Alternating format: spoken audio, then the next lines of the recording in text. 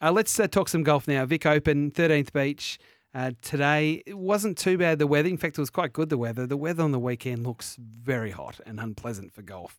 But that's where they'll be, playing over 4 rounds starting today. And Martin Blake is covering it for Golf Australia. G'day, Blakey. Hi, Whitey. Hi, Bryce. What did we see today? What were the things that stood out?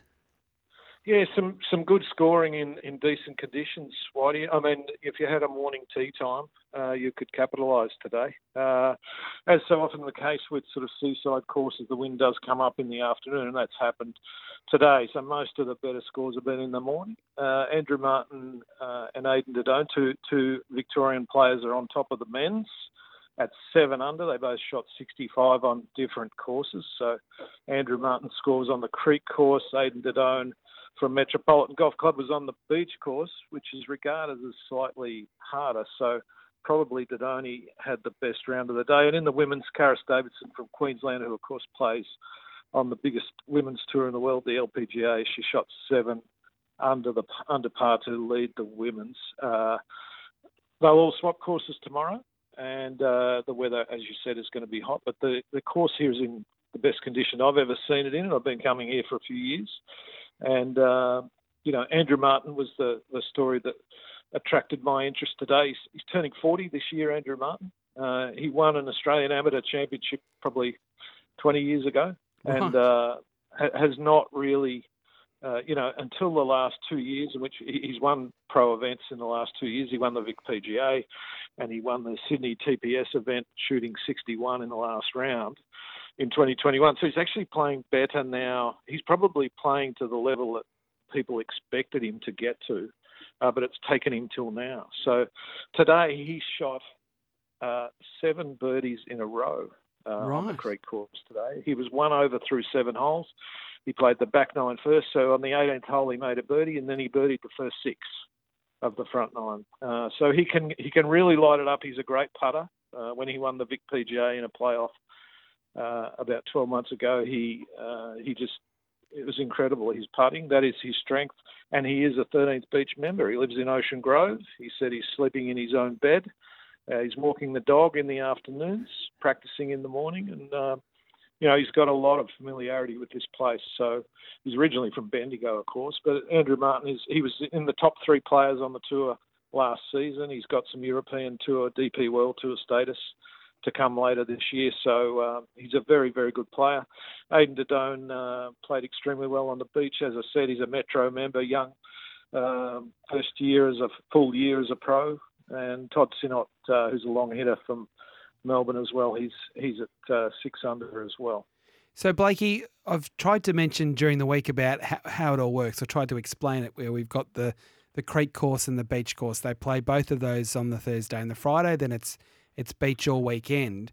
But how do they split it up as to morning and afternoon? Do all the men's players play beach in the afternoon and women play Creek morning and swap it around, or how does it all work? No, they're sprinkled through. So right. The idea is to get, there aren't as many women. I think there's about 90 women in the field off the top of my head. And there are more men than that. So they sprinkle the groups through. So if you're sitting on a green watching players come through, you'll see a women's group, and then you might see 2 men's group come through. And if you get a morning tee time on the first day, you'll get an afternoon, and vice versa on the second day. Then after 2 rounds, obviously they do the cut, top 50 and ties, and you go in reverse order from then on. So it's only on the first 2 days that there's a bit of luck involved. Yep. You could get a morning tee time and think that you've kicked a goal because you're going to get the best conditions, and then it works out the opposite way. It can happen at these courses. It's very similar it's a links course. It's very similar to the British and Irish links, where you can get caught out by the worst side of the weather, and there is an element of luck involved. And over on the women's side, there's still pretty good scoring there as well, which is encouraging. So 7 under. What do you think? First, the women's side of things, but what do you think the end result? Is it going to need a 20 under plus?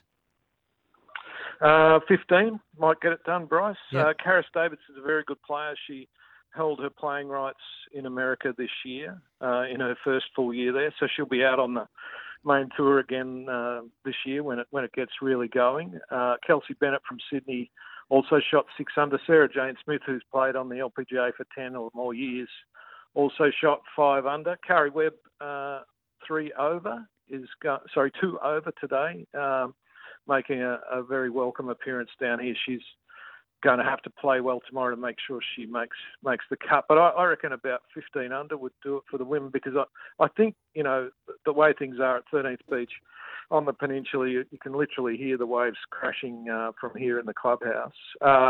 You're going to get a pretty rough day somewhere with wind, so where the scores will blow out. So, it's good to see Karis Davidson up there. She's staying in a billet house with some people who live on the second fairway here. She stayed every year that she's played this event. She stayed with them. She's very fond of them, so she's having a good time. She's finished runner-up in this event twice, once to Minjee Lee and another year as well. So she's probably due to win a big one of the bigger Australian events, Karis, and just get a little bit more notice.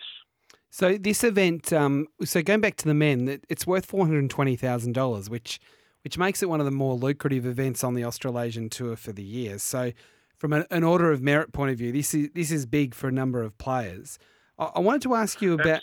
Sorry, Blake. Yeah. So I just wanted to ask you I about... was going to say Kazuma Kabori, who's jumped up to number 2 on the order of merit, shot 4 under today, so tied 16th. So that the Kiwi is, he's right in the mix.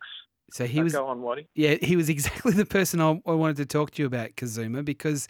Yeah. As you said, he's won the last 2 weeks, and you've watched a lot of golf. How good is this guy? Jury's out right at the moment. I'll say this about him: he plays a bit like the player I'm comparing with is Cameron Smith. So he doesn't overpower courses; he can't hit it far enough to do that. He's a little guy. He was born in Japan, and his family emigrated to New Zealand, so his sister Momoka is also a pro, and he followed her into that. He putts like a bit like Cameron Smith. When he needs to make one, he'll make one, and he did that last week at Rosebud to win that event. 12 feet downhill, just bang straight in centre cup.